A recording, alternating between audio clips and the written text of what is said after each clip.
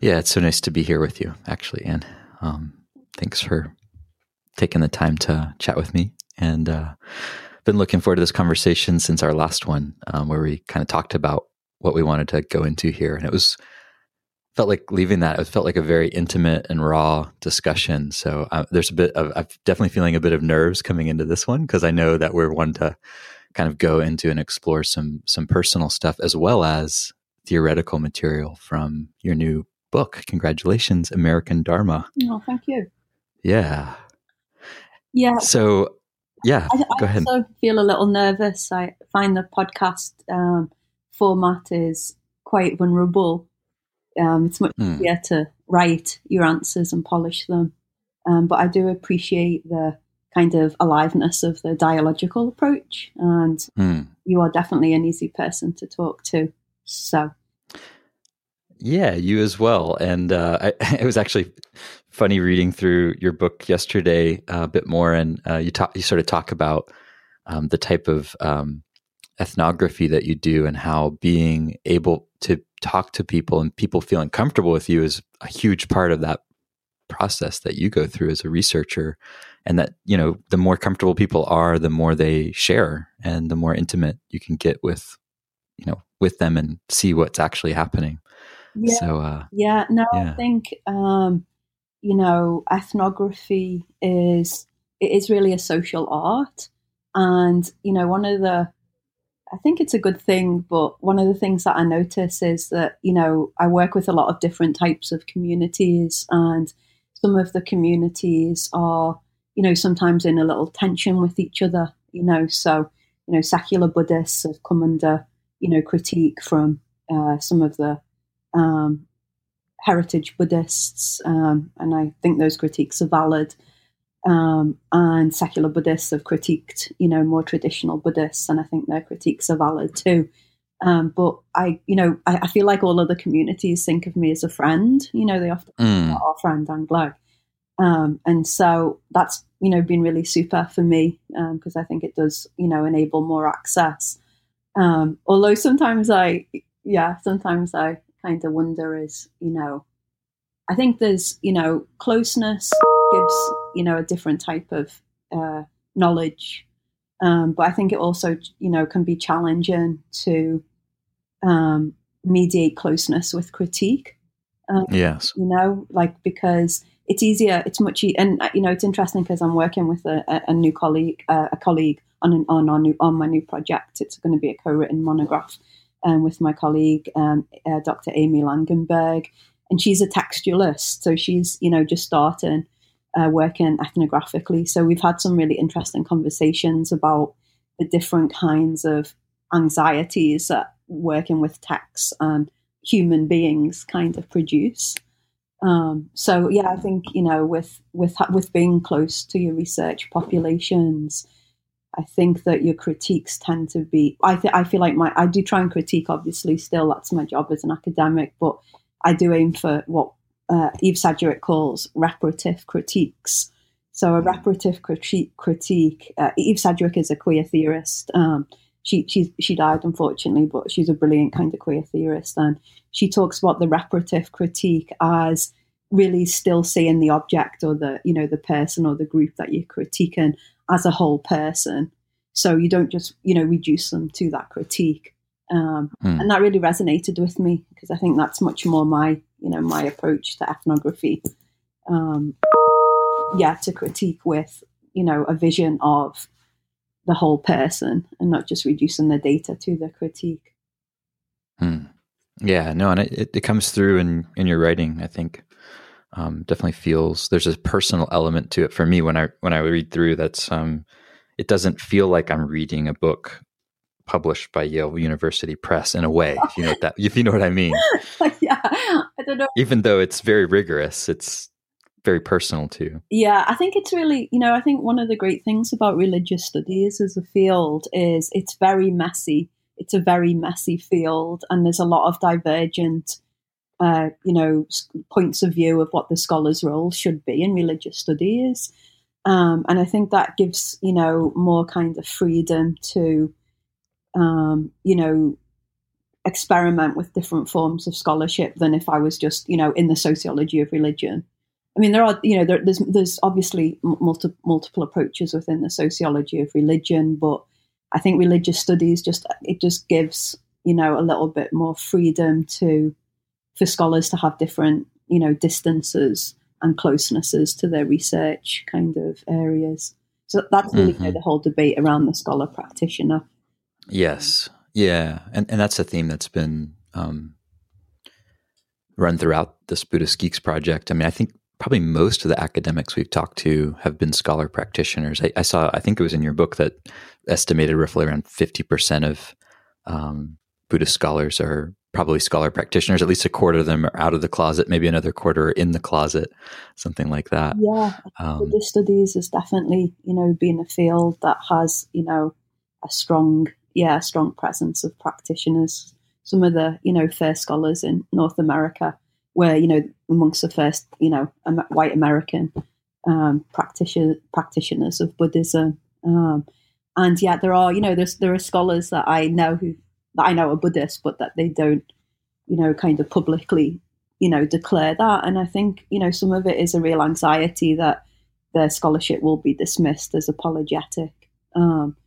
There's some, really valid critiques of the scholar practitioner position. I do think that it does slant scholarship. I would just say that scholarship without a relationship to tradition also, slants scholarship.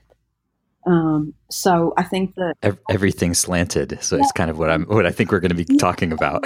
Yeah, really. I mean, there's locations, where you start from, definitely influences, so many things, not even like the question that you ask, like what question do you begin with? And then there's also,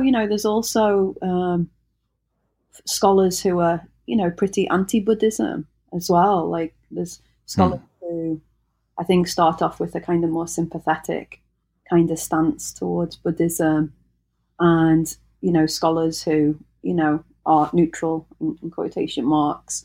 And then there's scholars who have practiced Buddhism or have been, disappointed by practice. And I think that their disappointment or previous relationship will also, influence what they choose to study.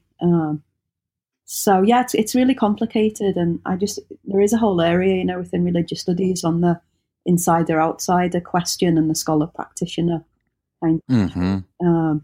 I just find it a really fertile area in our field, something just really juicy. Yeah. Yeah. Well, I mean, what you're saying for me, it's like a perfect segue into talking about your book, because it seems like your thesis is that there's a sort of emergence of what you call a postmodern religion, postmodern Buddhism. And part of how that's characterized is by kind of the letting go of the modern idea that there is some sort of objective, universal place from which we can have a perfect view or a God's eye view of reality. And that in fact, it's like, well, wherever we're standing looking at the thing, whatever the thing is, it's like that we're going to see something different depending on where we're located, as you said. Yeah.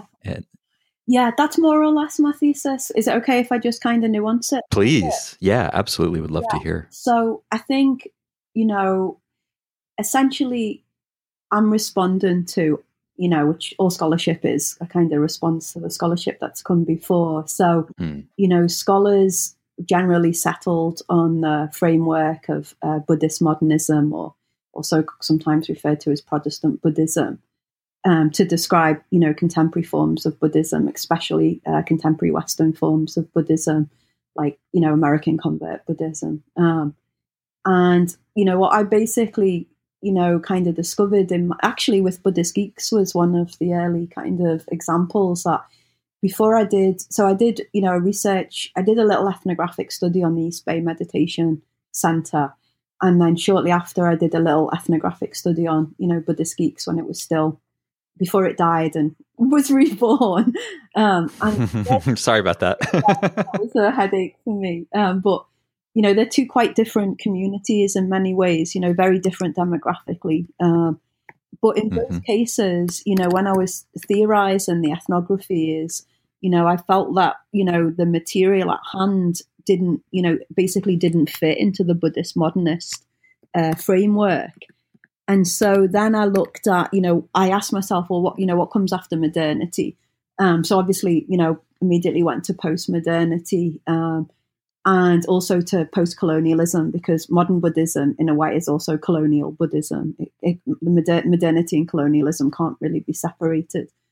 So then I basically, I didn't do that so much in the Buddhist Geeks article, but with the East Bay, I really looked at like the post-colonial as well.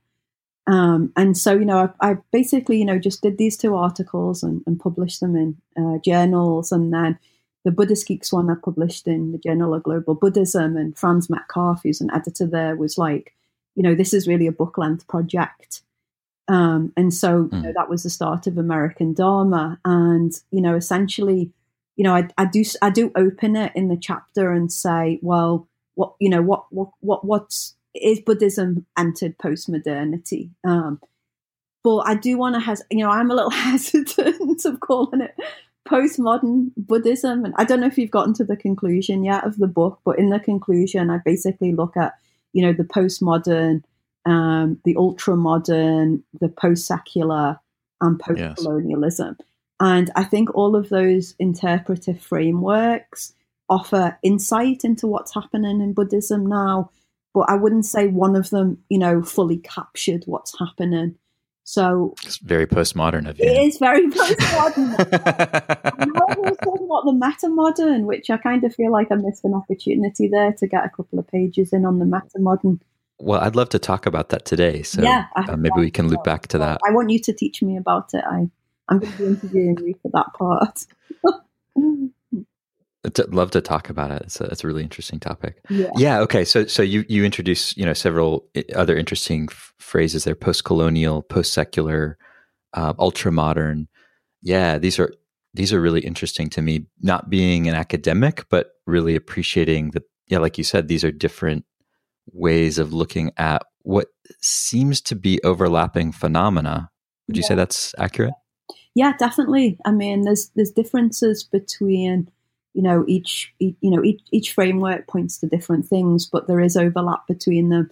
So, for example, some people talk about the there's a couple of sociologists actually that I quote, and they talk about in the book, and they talk about the post-secular as being as basically being postmodernism related to specifically religious and spiritual life. So they see it basically the post-secular as a kind of subsect of the postmodern. But some people use the post-secular because they don't like the postmodern. They just think it's kind of redundant and kind of vacuous, and it just can't do the kind of analytic work that they want it to do. I think, I think the best, I think in a way, David, I want to kind of give a shout out to David Chapman, who I really respect and find a very, provocative and interesting figure in contemporary Buddhism. And, I'd kind of started a correspondence with him for research. And then, I told him about, I was going to frame, use the postmodern framing for Buddhist Geeks. And he'd written this hilarious quote about why I shouldn't use the postmodern. Like he thought that I was right in terms of this, the new developments in Buddhism cannot be contained within Buddhist modernism. But he was, kind of suspicious of the term postmodernism. And I don't know if you remember, but I actually read his quote out at the Buddhist Geeks TED talk, TED style talk I gave. And everyone laughed so much. It was like the best part of the talk, which was, quite funny. I think I made a joke about like, oh dear, the best part of my presentation was actually from David Chapman. But I guess the reason I want to kind of highlight, the reason I want to trouble, the use of the postmodern is because I would hate that to put readers off the book, I think the data is more important than the theoretical framework that I use to describe it. So if postmodernism doesn't work, I'm happy to let it go, I'm not, kind of holding tightly to the postmodern. I think that, I think the cultural theorists in general and, are struggling to really answer the question definitively of what comes after modernity. And also what's beyond modernity, not just after historically, but beyond as in, pushing against the theoretical, kind of the values and the theoretical models of modernity. So also just using Buddhism after and Buddhism beyond modernity, just, those two terms I think can also be really useful to kind of play with and think through. Yeah, that's really interesting. In the introduction to the book, you talk about kind of one way of describing the postmodern condition, which is from is it Lyotard, the theorist? Yeah, and he described it as having an incredulity. I'm really bad at pronouncing things. I'm from incredulity. Yeah, I'm already messing it up. I've made many really simple blunders with pronunciation. I think incredulous. Incredulous. Disbelief. Right? Yes, incredulous towards meta narratives. Yeah. And I thought that was I like that as a way of describing. Yeah, me too. And I think I really ran with that in my analysis of Buddhist geeks, because you were so. I mean, modernist forms of Buddhism. Say, let's just take the example of Boomer Buddhism, and say someone like Jack Kornfield. They really bring in obviously a lot of different discourses. It's not like they're teaching. It's not like Jack Kornfield is teaching, straight up Theravada Buddhism. He brings, a lot of psychotherapy in. But I thought there was a way in which the Buddhist Geeks conferences and, podcasts, really explicitly embraced the need to bring in different discourses. So I just thought that it just seemed like a really good fit between, that definition of the postmodern and what was happening in kind of contemporary Buddhism. And I think I'm not sure if it's in the book, but I think it's in one of the articles I wrote on Buddhist Geeks where you say, something about the end of isms, or there's no one ism to capture, you can't rely on just one ism anymore. So actually, I was kind of wondering, I noticed you'd written a series of tweets around the end of meta-narratives and the end of... Well, that was inspired by reading your book. So. Oh, good. Well, I'm really interested. I mean, where are you at now? I mean, because, I did the Buddhist Geeks fieldwork probably about, my first round about 5 or 6 years ago. How do you feel about meta-narratives currently, I've been on a learning journey. You've been on a learning journey, I'm sure, these last 6 years. Yeah, for sure. Yeah, it was so interesting. I liked that. I like that way of describing it. And sometimes I hear it phrased as there are no grand meta narratives. That's a little bit different than how he phrases it. But I think to me that's where maybe a few years ago I found myself that position made a lot of sense, and I found myself kind of arguing for that. And every time I heard someone trying to prop up a kind of totalizing system, I'd feel the impulse to try to, point out the ways in which it doesn't work, and kind of point to, the limitations of systematizing and creating these sort of large stories, which in a way, it's interesting to me because the whole modern scientific endeavor already seems to have figured this out quite a while ago. The whole idea. I remember Richard Feynman's definition of science. Science is the belief in the ignorance of experts. Oh, yeah. And I mean, already there's Karl Popper's whole notion of falsifiability. Yeah, it's already built in to modern science. Yeah, but remember that's kind of responding to an arrogance in science. Yes. Because really in each system, there are always counter narratives, aren't there? There's a main narrative of science, and some people like to distinguish between scientism and science, and how scientism, is a kind of ideological hardening of science, and how, some people argue, some, sociologists of science or feminists of science say that actually goes against the spirit of science. which should be, kind of more kind of modest, kind of humble openness. But yeah, I guess, just within the major narratives, there are, in the systems themselves, or also counter narratives, aren't there?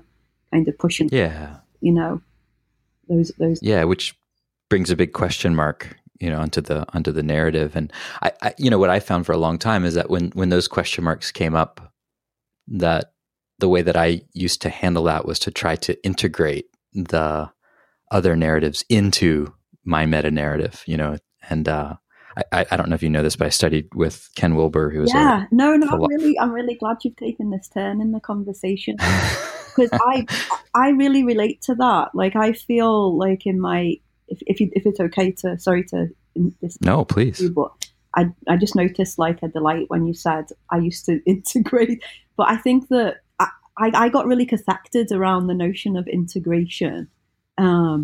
And I found, I really was drawn to those systems. Like Wilbur to some degree, although I've always found him kind of difficult. I think I've had a kind of gender reaction to him, and I'm probably a meme or something like that.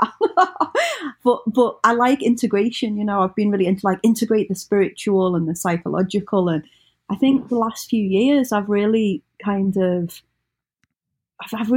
felt an aversion towards, that movement towards integration. Like, it just feels like it's very, it doesn't feel, it feels like there's something really abstract and like orderly in it that I don't necessarily find in, analyses of actual lived experience. And I've just kind of wondered why is there such a like desire for integration? Like, what capacities do we have as kind of, humans and kind of scholars to kind of live with just messiness, to try and tie everything up nicely, So I've just found myself more drawn to the movement, away from integration, really.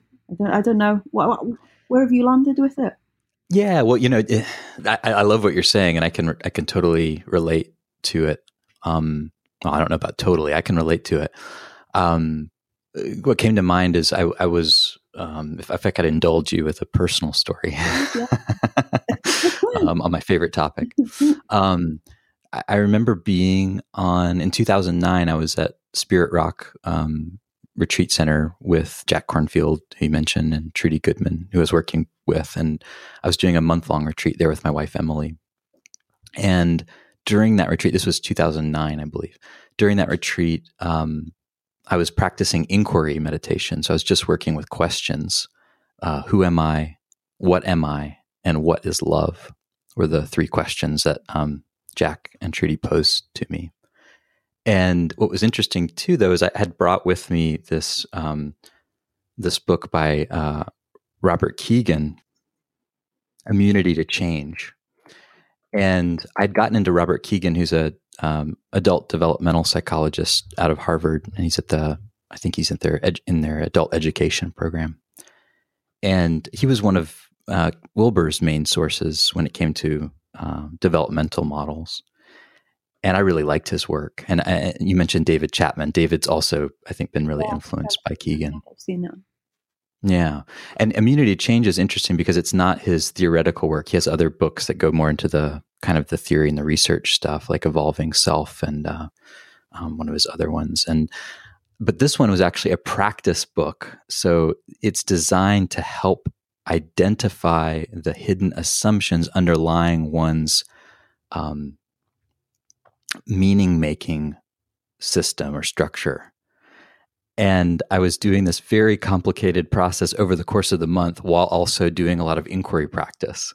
So, you talked about just letting things be messy. And to me, there's like a really beautiful parallel in the Dharmic traditions of, asking questions and not knowing and resting in that sense of uncertainty.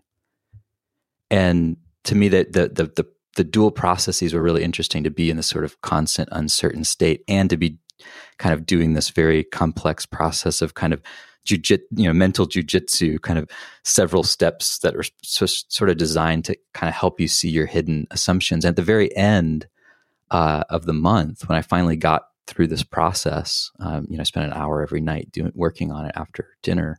I was shocked to see one of the hidden assumptions that arose. A lot of them I recognize, I could identify, but one of them, the one that I was like, what the fuck? That's not an assumption, is it? Was that I assume I should be able to resolve all contradictions and paradoxes that arise. Yeah. And for me, that was the beginning of seeing, making an object, becoming aware of this assumption that, that it's a good idea to try to integrate everything, or that it could be done. And that was for me the beginning of kind of pushing off of what I now think of as, modernity. Yeah, I wonder if it is a kind of feature of the kind of modern self, these kind. I mean, I know, one of the big critiques of Wilbur is that he's, like hyper modern, and there's this and also related to a kind of like colonial spirit, where you want to kind of map out the whole universe, Mm-hmm. And critics will draw parallels between that and the kind of scientific and project of modernity, where you see, I think, these emergences of these massive projects where it's all about classification and ordering, different. I mean, most, horrifically seen in racial science. I'm putting, you can't see me, but I've got, massive. I'm doing quotation marks. But there is a way in which I think that does reflect a certain. Yeah, I think there is a kind of like really modernist spirit there. Yeah, and then I think it's like Jung. I think I was really influenced by. I went. Some people go from like Freud to Jung. I really went from Jung to Freud. Because like Jung's all about like integration, and I guess it's a kind of romantic impulse as well. The kind of unity, and then the differentiation of the individual, and then the integration of the individual and the kind of collective. And that was definitely the kind of story that I really kind of lived my life by, and now I just feel like I'm just kind of, I've realized that, and I'm just kind of, I like that you said, it made it sound really poetic, just hanging out in don't know mind.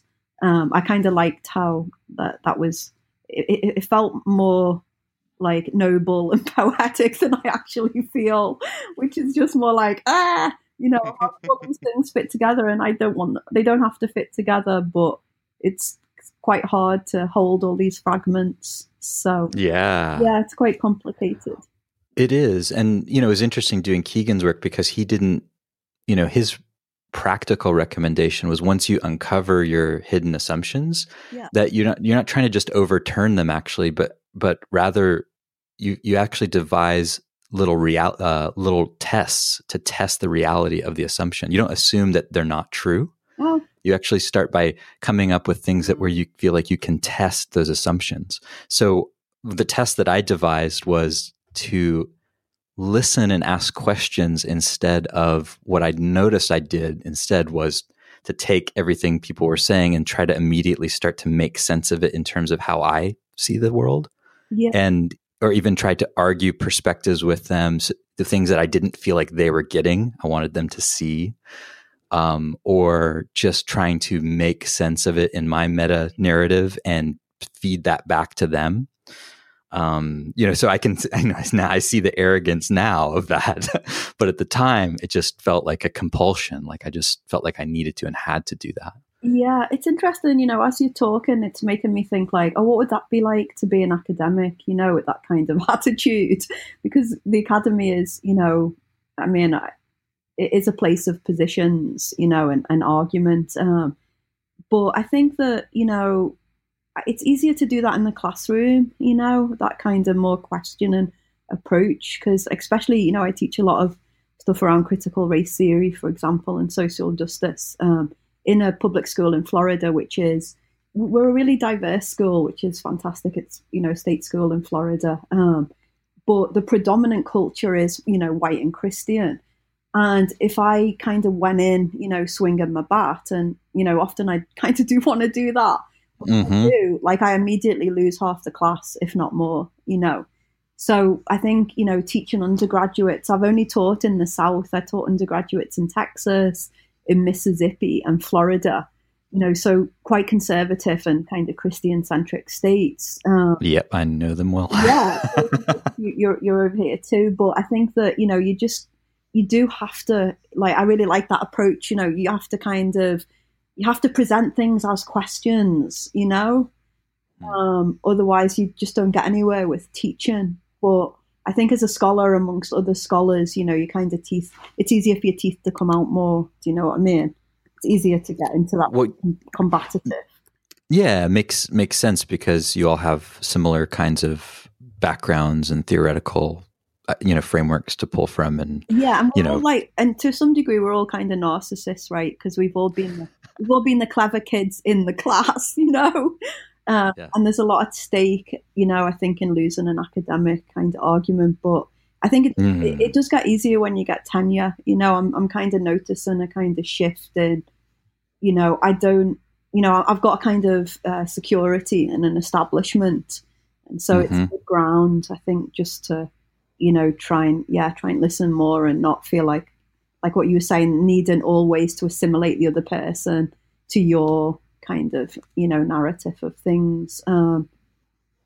So it's good. It's good to kind of be reflexive of the dynamics that are happening, underneath, content, So that's and you can really see that on the Buddhist blogosphere, right? I mean, there's so many vicious arguments. Wow.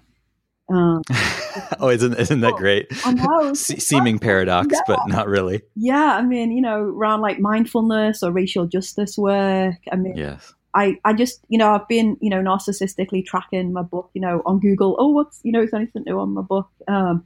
And, someone had posted, about my book on one of the Reddit threads, and two people had just got really at it, around racial justice. It was really intense, and I was like, oh, this is great material for my next book. So, yeah, I mean, there's a lot. I think there's just a lot of really intense stuff happening in American Buddhism around sexual justice, and not much listening on most sites that I'm seeing. I want to talk about that too.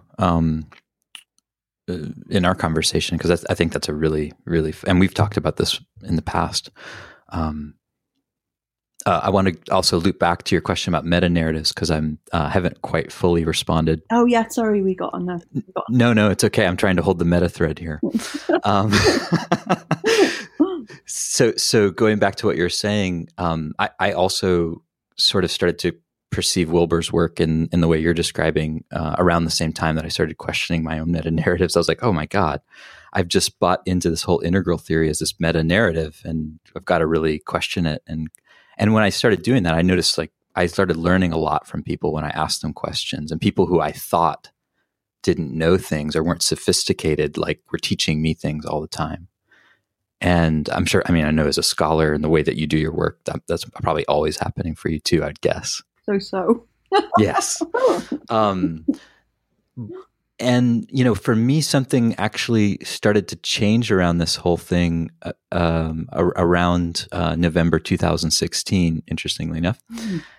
And I started to, and you talk about this in the introduction to the book, where you kind of talk about how there is a kind of dual critique of Buddhist modernism happening, both from these sort of, I'm not sure how you phrase it here, both from the sort of post-modern kind of position, the sort of fundamentalist position, and these new innovative forms of deinstitutionalized spirituality, that both of them are critical of modernity, but their critiques are different. Clearly, they're not leveling the same exact critiques. Yeah. And how, in a way, how odd that is. And I started to actually notice the same exact thing post-Trump, which was that I was spending so much time critiquing modern theories and modern systems, but then I saw this, administration coming in who was also attacking modern theories and modern systems, but and basically having a huge influence on being able to deconstruct our modern democracy. Yeah. And I started to feel like, oh, I can't do this anymore. I can't be helping tear this thing down from above while they tear it down from below if there's nothing to replace it that's better.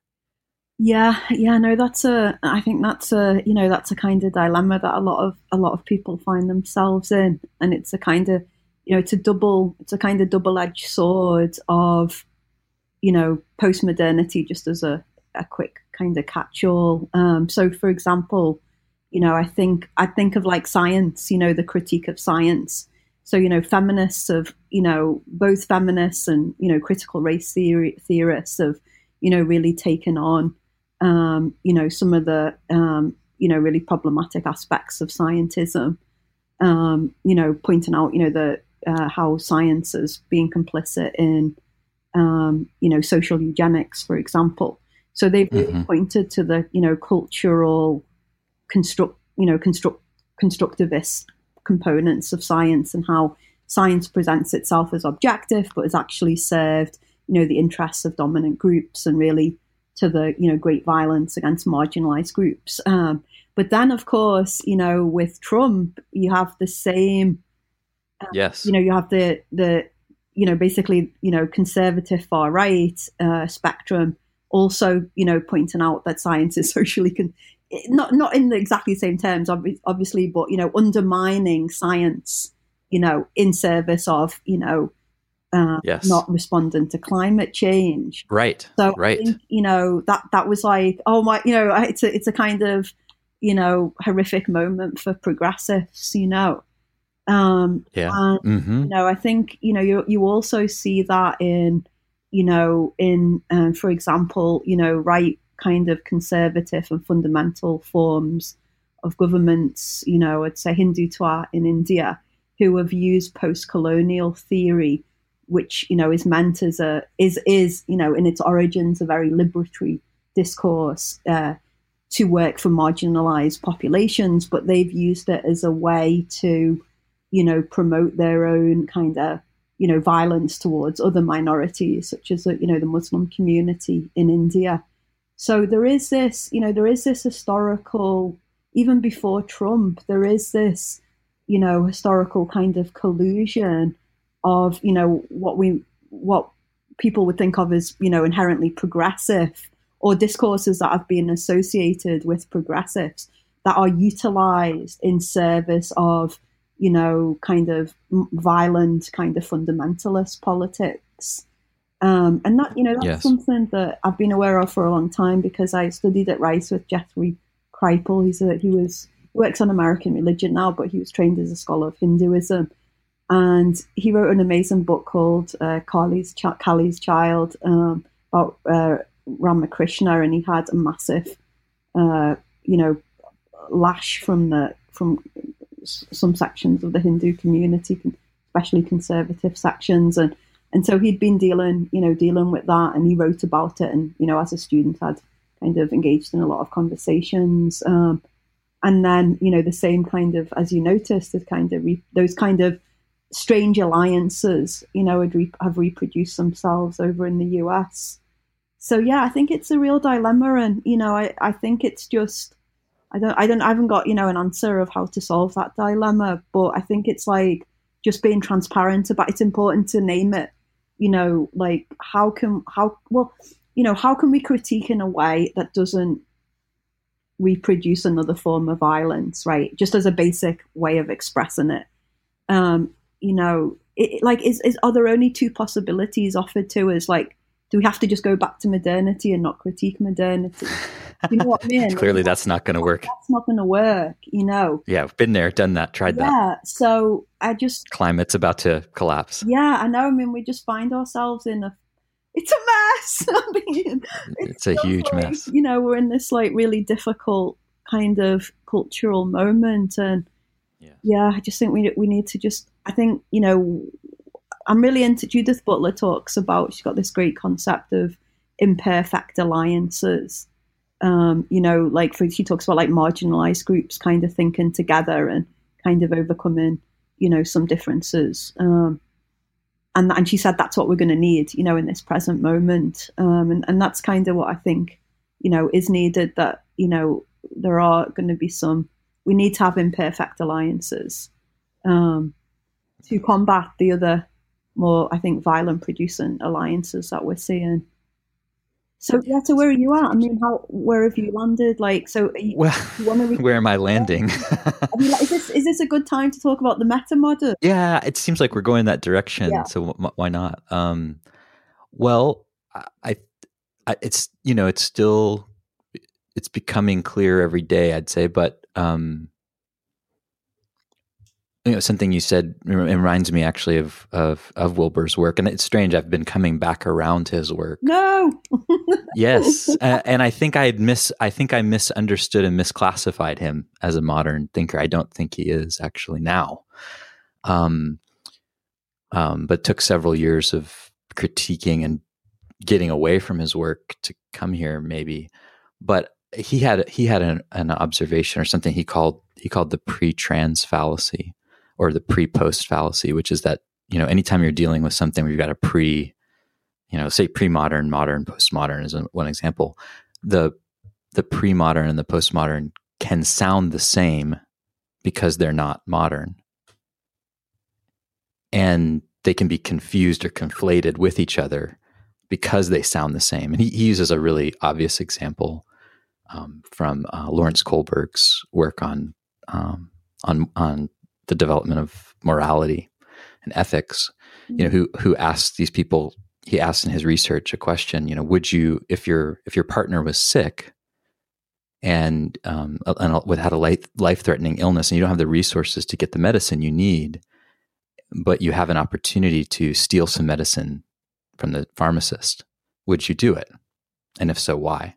Yeah.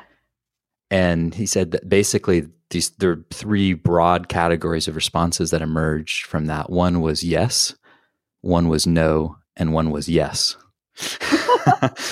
And the yeses.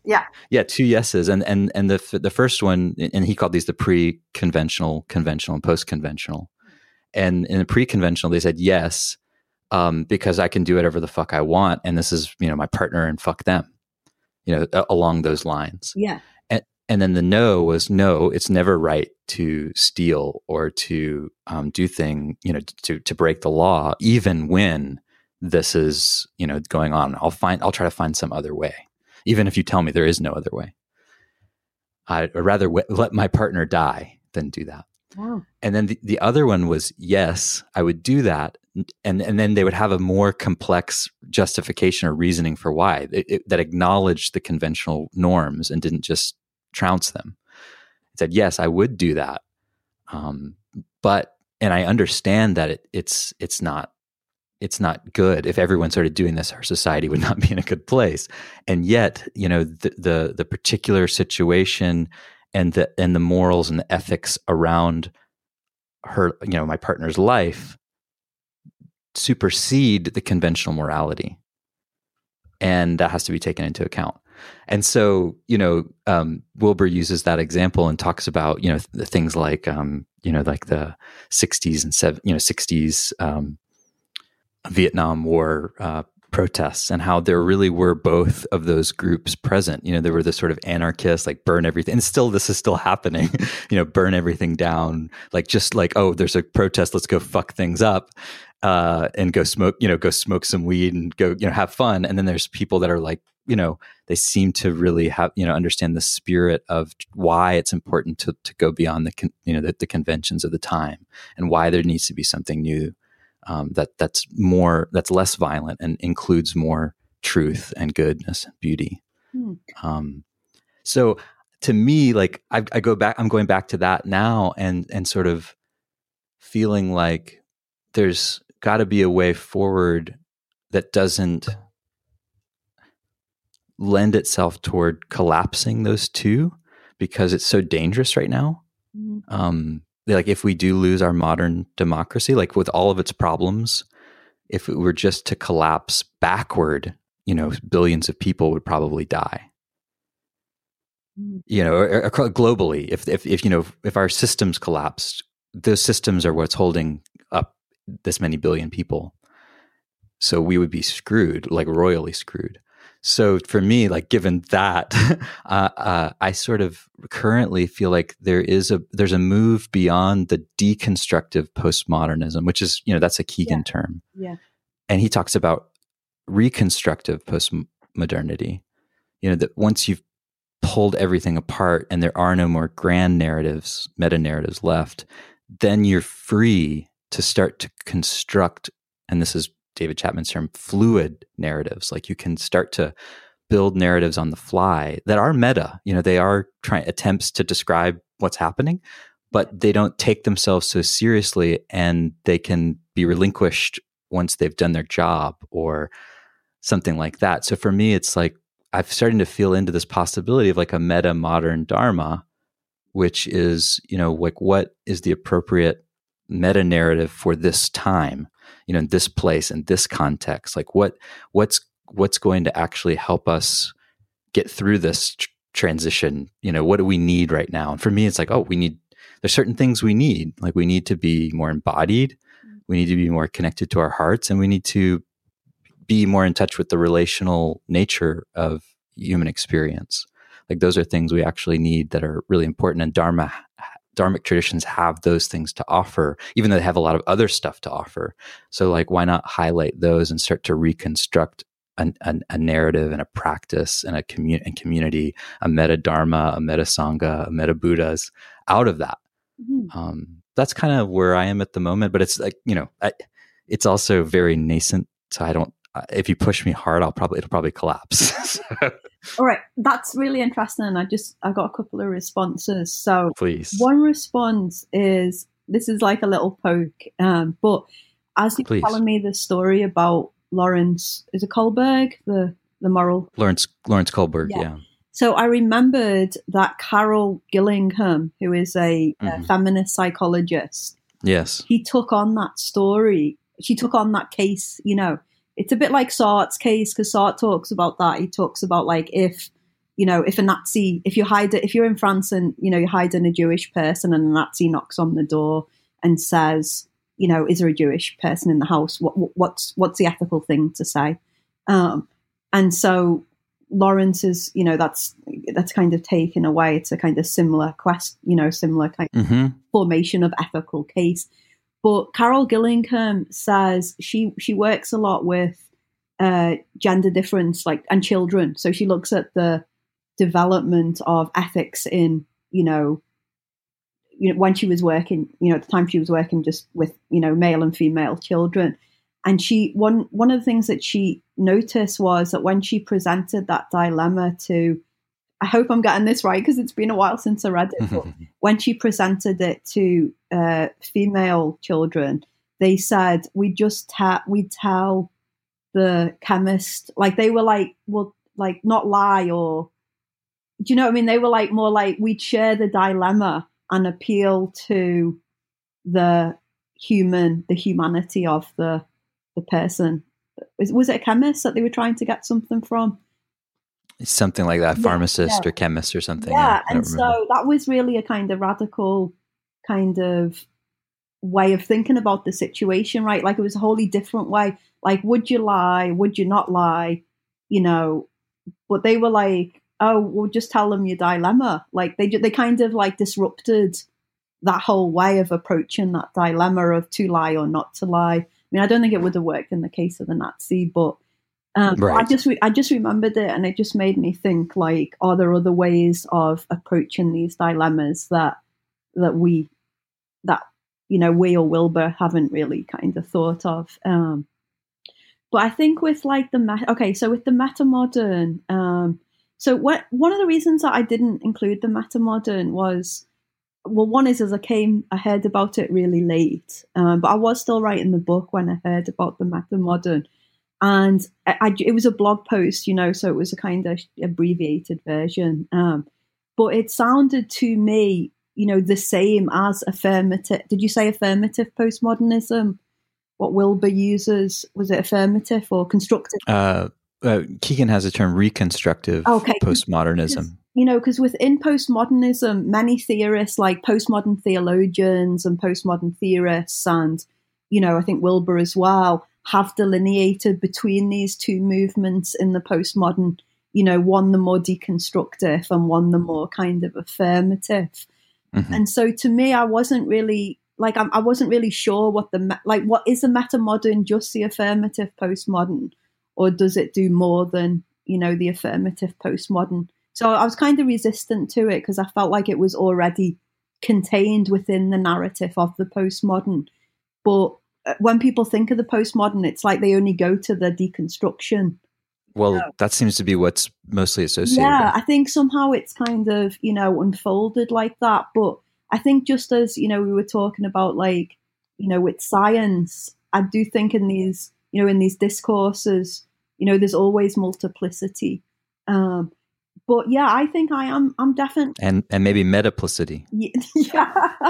I mean, and I'm definitely my sensibility is drawn. I was really I liked what you were saying about this fluidity and, I can't remember who it was. It might have been Derrida, but he talked about I'm probably totally misquoting him and making a fool of myself, but, about holding terms lightly or under erasure, so just this sense of, and also I think, I guess one way for me that's much more familiar is these debates within feminism, right? So within feminism, there was some, there's been a long dialogue about if we deconstruct the category of woman, how can we do some political work?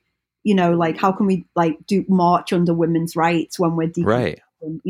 Yeah, so, there's some contradictions there. Yeah, so one of the responses which I found really kind of appealing and compelling was this idea of strategic essentialism, which is in a way you're holding the category of woman or you're holding a narrative, but loosely, realizing that it's kind of a false category because the lives of white middle class women are really different from the lives of working class black women, because intersectionality has been a huge challenge to modernist feminism. Mm-hmm. So I think that's a really for me that's a really appealing way of being in the world. I guess one of the questions I have for you around this is why not just meta modernism? Why meta Dharma? What's dharmic here? I'm curious as to what role you see Buddhism playing in the meta modern. So. Well, I'm not sort of, for me, I don't equate Dharma and Buddhism anymore. Well, tell me more. But tables. Well, I mean, so first, I'm not super up on meta-modernist theory, but I know enough to know it arose out of kind of philosophy and art criticism and art critique. So to me, it's very much original application is to seeing art and popular culture. And David Foster Wallace is often used as an early meta-modernist figure, and there's other interesting examples. But that sort of strain of thought seems to also where there's a move from irony to sincerity is one of the kind of characteristics of meta-modernism.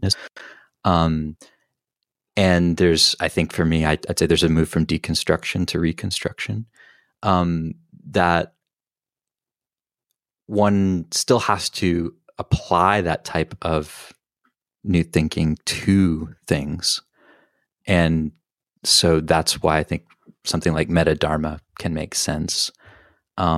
If it's a term that helps bring people together to do something useful. I don't think by itself, I'm not that interested in the term, but I think it might point to something that people are feeling and identifying with. And the phrase meta is so, I've just noticed in popular culture, it's become extremely up. And it's I see and hear people using that term all the time now in different contexts. Yeah, it's something about the term meta seems to be catching hold. So that's why for me, I like to think of it, in terms of and Dharma. And so when I think of Dharma, it's okay, well, what is Dharma? That's a good Yeah, question. what is Dharma? That was going to be my next question. God, beat you there. I really. I don't know. I don't know what it is. That's one answer. Yeah. And I think that's an honest answer. That's like a Zen answer. Another answer to me is like, well, it's the teachings of the Buddha, or it's or teachings of a Buddha, of an awakened consciousness, sees and knows and communicates Dharma. And then there's like the traditional Dharma, like all these particular, the interlocking lists and models. And, you got to keep in mind the foundations and the factors and the of enlightenment and the four Brahma Viharas and like the 3 types of craving and it's like all this stuff. When you put it all together, that's like the Dharma. So, I mean, would it be kind of fair to kind of say that it refers to a certain cultivation of selfhood, like a certain type of subjectivity through Buddhist practices and teachings that you think has something to offer the kind of crises that the world finds itself in today? Yes and no, because I think subjective is too limited, because it's also intersubjective. Okay, but human, I mean, in the realm of human as we know it, like, so I see what you mean. Subjectivity has definitely got a kind of individualistic feel. Yeah. Mm-hmm. But like a human making, a form of being human. Yeah, sure. But that is in service of, very concrete political and social issues that we face today. I'm using it loosely, obviously, because, the we assumes a lot. So what about the kind of, I'm just going to like mess you up even more by saying, well, what about like the idea of, Buddhism as kind of samsara, kind of transcendent samsara? Like, is that part of the meta Dharma picture, or is that being kind of abandoned? Yeah, I mean, to me, like the Tibetans already have a meta model around this, where they talk about their 3 turnings. Yeah. First turning being, the teachings on personal liberation and arhatship, and transcending samsara and going into paranirvana. But then the Mahayana revolution really flipped the script on that and changed. Nagarjuna and those theorists like didn't look at emptiness in those terms anymore. They looked at it as interdependence, and compassion sort of became equivalent to wisdom in a lot of ways, and so on and so on. The third turning changes things yet again, and kind of in a way brings back something interesting in Buddha nature, kind of highlights something interesting, like affirms something rather than just negates everything.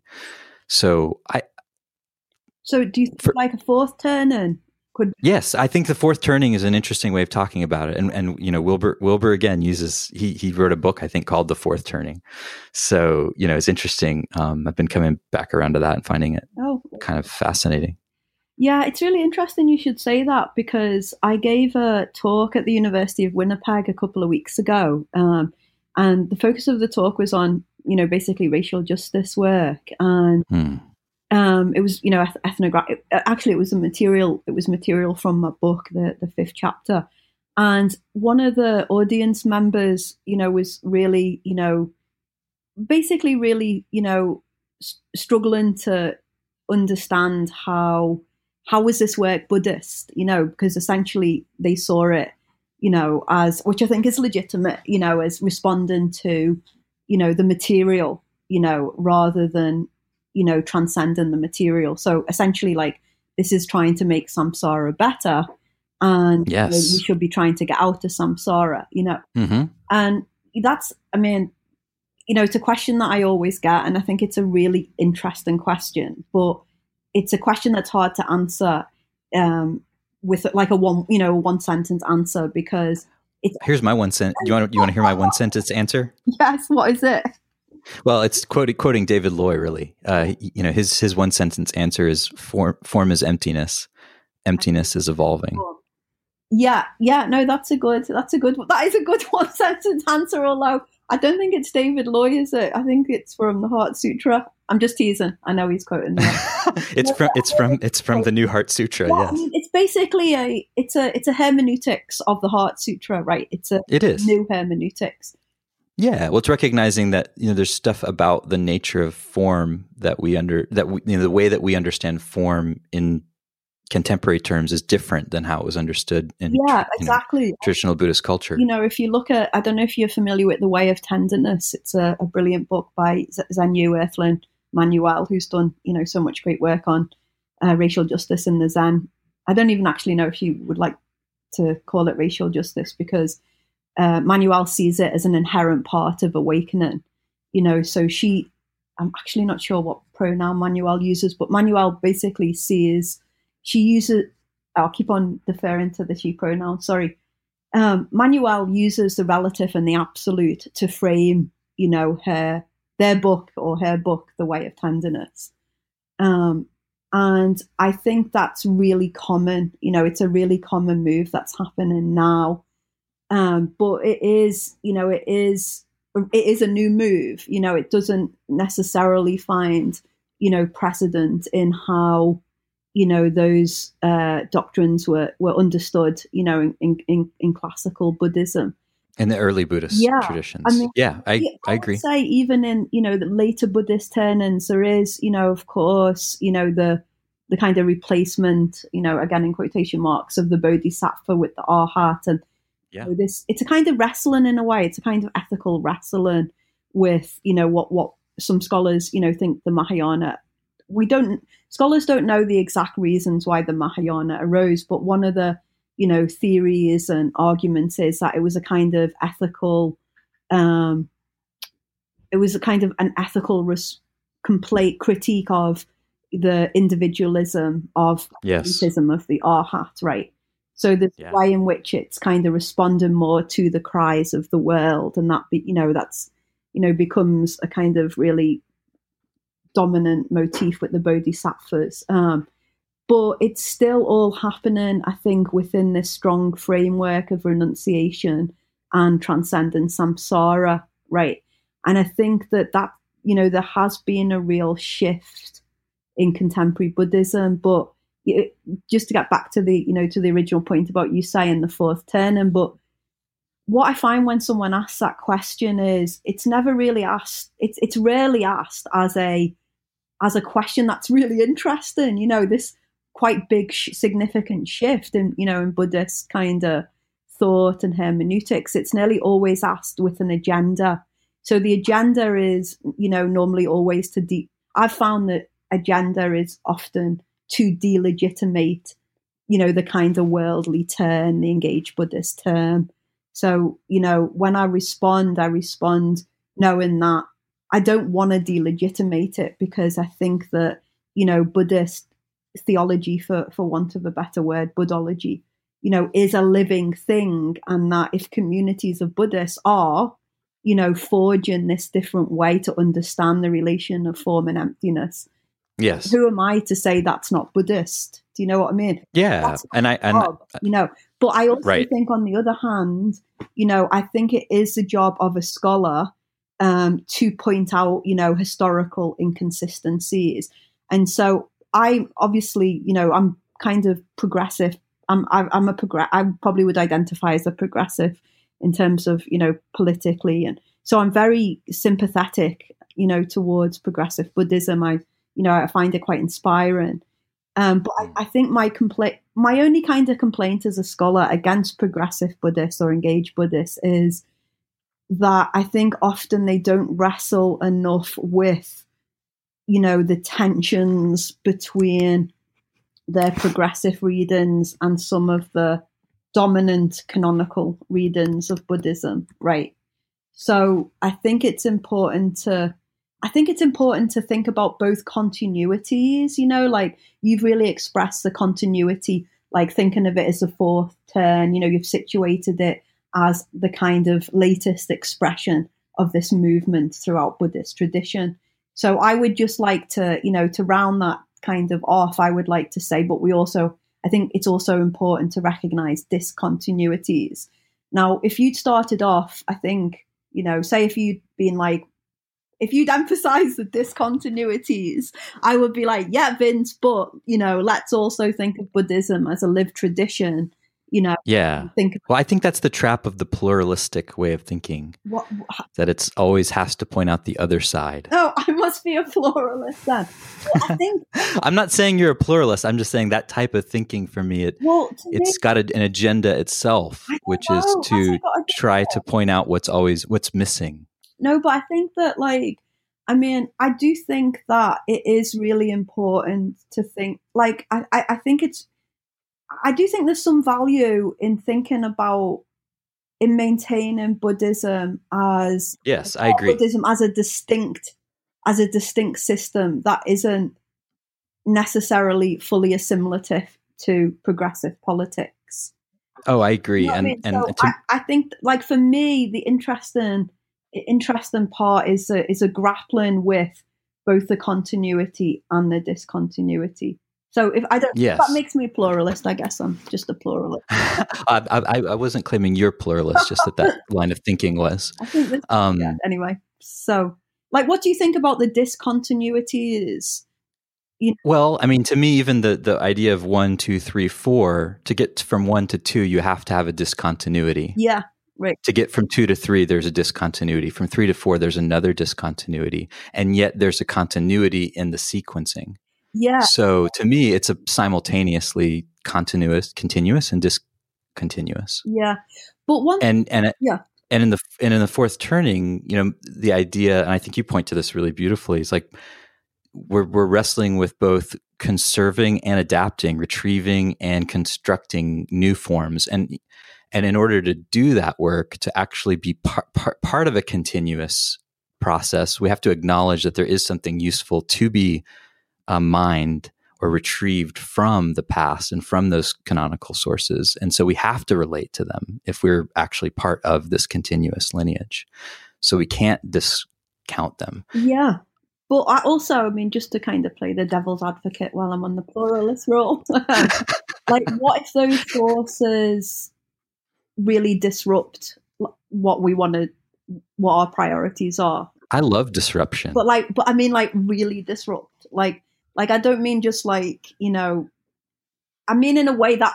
Can you give an example? For example, in a way that would make meta Dharma redundant.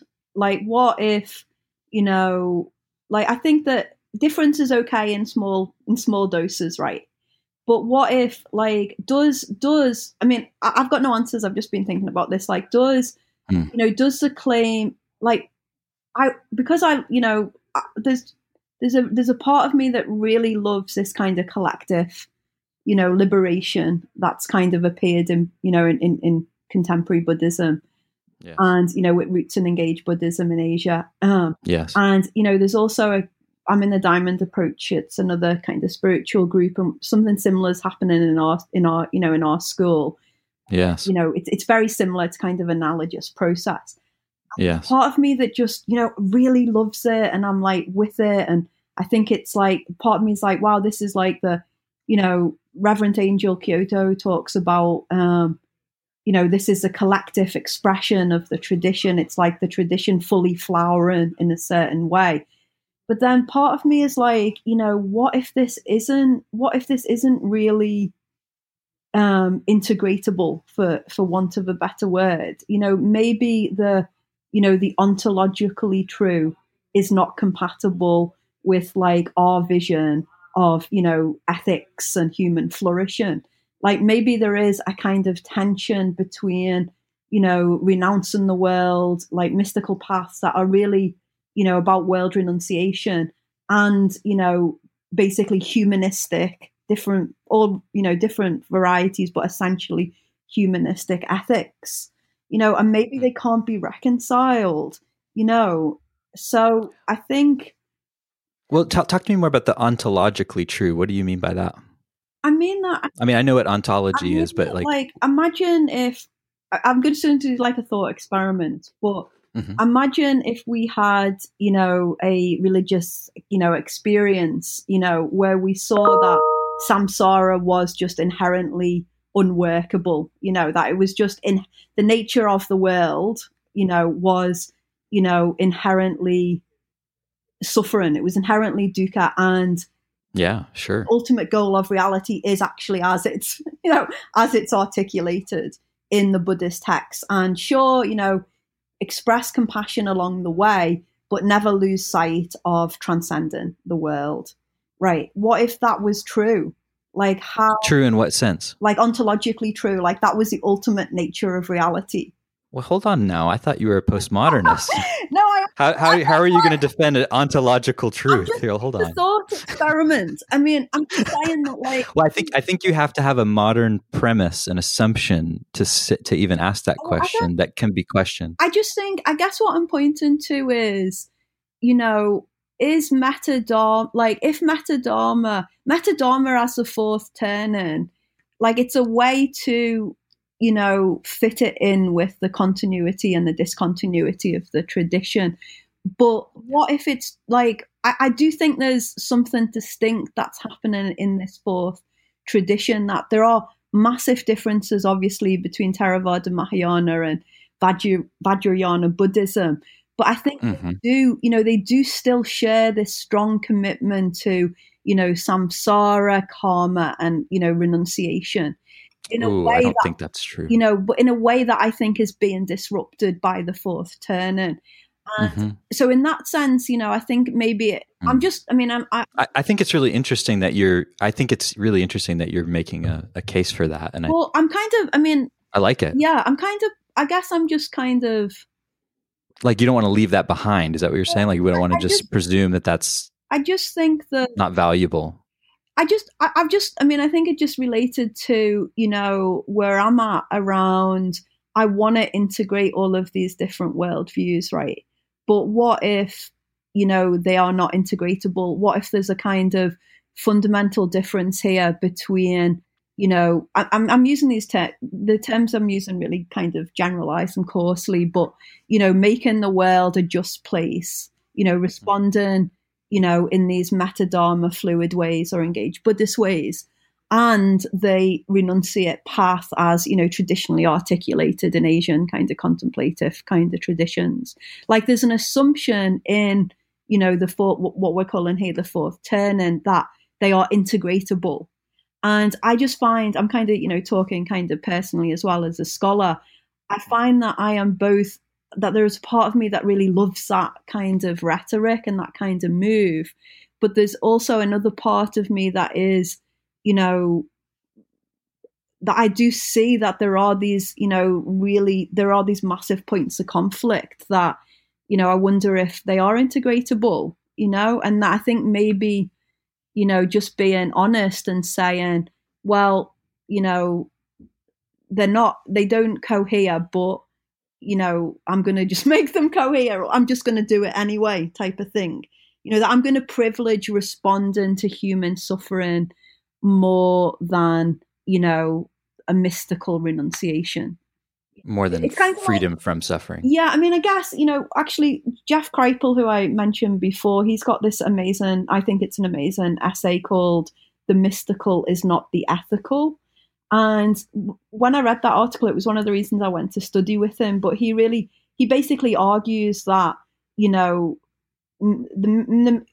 looks at mysticism in the Hindu context, and mostly Advaita and Tantric and, strands of Hinduism. And he basically argues that they are not coherent with humanistic ethics.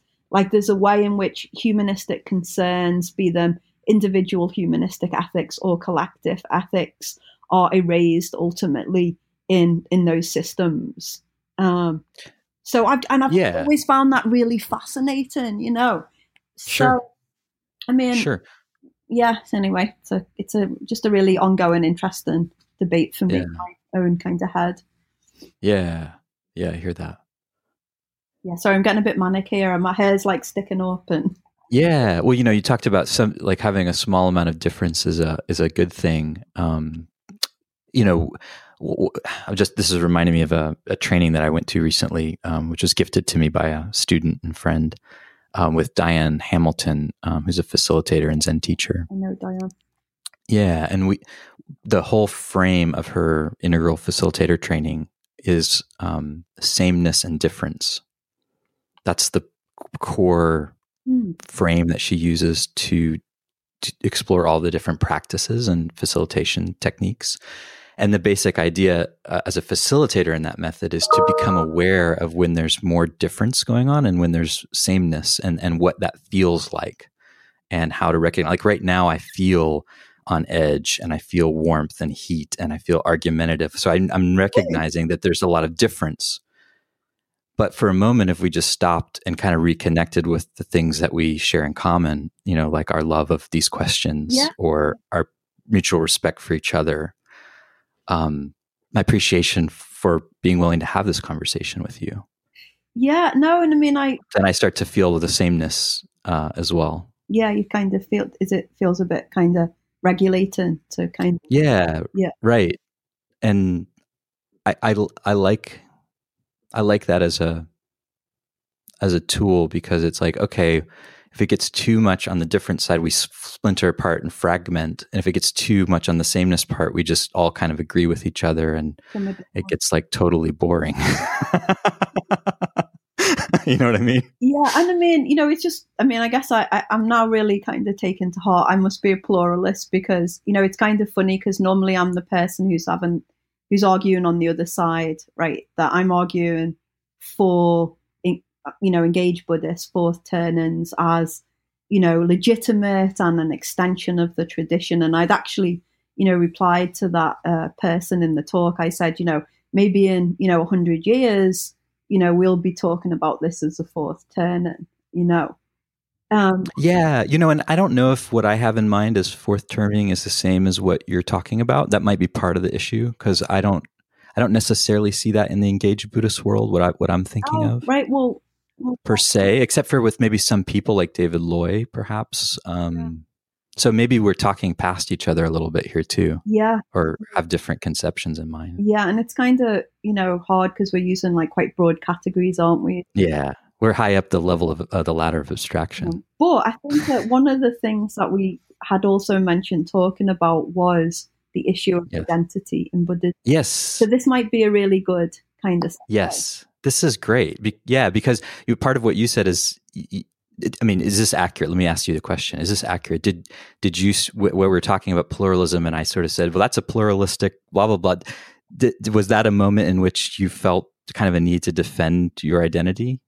And did you feel like I was attacking you or putting an identity on you that wasn't accurate? I felt, I'm okay to be a pluralist, but I think I guess I felt a little bit misunderstood in terms of, I guess I wanted you to like have more appreciation of what I think is the complexity of, essentially taking these, renunciate traditions and, adapting them to respond to, the very material and immediate concerns of our world today.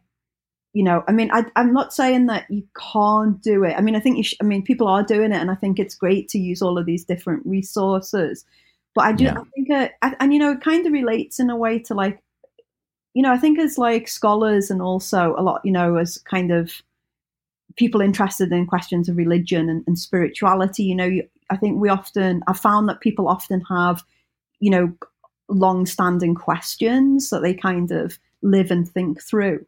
And so I think for me, I've always been really interested in the basic question of what is the relationship of, the historic self, like me as Anne Gleig, working class, lesbian, yada, yada, to, these, states in which the personal self and the world itself seem completely like absent and irrelevant, like completely, so that's kind of what I was saying with like, a kind of like non-dual, like ontological vision of the world in which there are no selves, like selves and the world don't exist. You know, Yeah. so And for, you know what I yes. mean? So I've always been really interested in thinking across, you know, those two experiences of, you know, self and reality. And I think Yes. that I've really been driven, you know, by a desire to make those two experiences cohere, you know, to integrate those two experiences. Yeah. But of late, you know, I've just been, you know, thinking like maybe, you know, they can't cohere, you know, and some of it is a kind of, you know, response. I was at a conference in Harvard, and I gave a presentation on this kind of social, you know, the collective turn in the diamond approach. And after I'd given the paper, Mark Jordan, who is an amazing theologian and queer, done amazing work in queer theology. He's kind of giant in queer theology. He's also a Catholic theologian. You know, he basically said to me, you know, similar, he kind of reflected to me, you know, that there was an assumption that these two worlds and value systems could be integrated and that he didn't actually think they could. And it really impacted me. No. So I think that, you know, that's kind of where I'm kind of pushing, like, can we integrate the world and, you know, the impersonal mysticism would be enough. Yeah. Well, okay. So yeah, I hear you on that. I do. Um, I mean, I feel part of where I try to resolve that question is in my practice. I mean, among other places. And I like when I look back at the arc of my own practice and my current story about it, I think that was a really, really central, like I really wanted to transcend the world and my suffering, especially in the beginning years of my practice. Like that was a really strong goal. And I see that for a lot of people that they have that as a goal. I think it seems to skew toward young men in particular, really have that as their goal. I've noticed. But I've noticed too that not everyone frames their spiritual life in those terms, that there are other ways of understanding the purpose of mystical experience. Oh yeah. And to me, I resonate much more now with the ones that see, you know, whatever is being, whatever that we're, whatever kind of freedom that we're finding from dukkha and the world and the inherent tension of not knowing and uncertainty and our limited perspective on things, and having a human body, being in an ecosystem where everything's contingent, that that freedom from by itself, if that's all that people do, they seem to become averse to the world, and they often, like from a psychological perspective, they're dissociated from their own pain and traumas and wounds, and they use that spiritual truth to kind of hide out Yeah. and away from the world. And I think that's like that's the devastating critique of that kind of transcending spirituality in like contemporary times. And you know, Yeah. I've done that. Like I've done that a lot. So that's how I feel. Yeah. But for me, that they resolve is in the awakened heart. You know, they resolve in the capacity to feel, to infinity, you know, to really deeply feel other people's suffering as our own, you know, like that somehow we share in it. Like on the one hand, I don't have the same identities that you do. So I don't know what your suffering is like or what your life is like. But on the other hand, I do know what it's like to suffer, and that suffering is universal. So I can touch into the universal quality and nature of suffering and feel also this universal or this quality of transcendent compassion, you know, that it's like, oh my gosh, you're suffering, we're suffering. Like everyone is in the same boat to one degree or another. I mean, obviously there's different degrees and different types and different causes, but I find that resolves things for me on a personal level. The compassionate heart resolves it, in a way that it's not a problem anymore. Yeah. Well, I think I appreciate you sharing that. I can, tell that's come from a deep place, and just wanted to kind of reflect that. I think, kind of two things. One is I 100% agree with you. I mean, you essentially named, the phenomena of spiritual bypassing. That is, I think, being a really kind of predominant dynamic in certain populations, and especially as you yourself say, kind of young males. And I think, for me, that was actually why I joined the diamond approach. Yes. But because it kind of had that, it really took that on. It took the Right. spiritual bypass and said, well, we use psychoanalytic theory to kind of prevent, to work through more sophisticated ways to work through psychodynamics and spiritual states.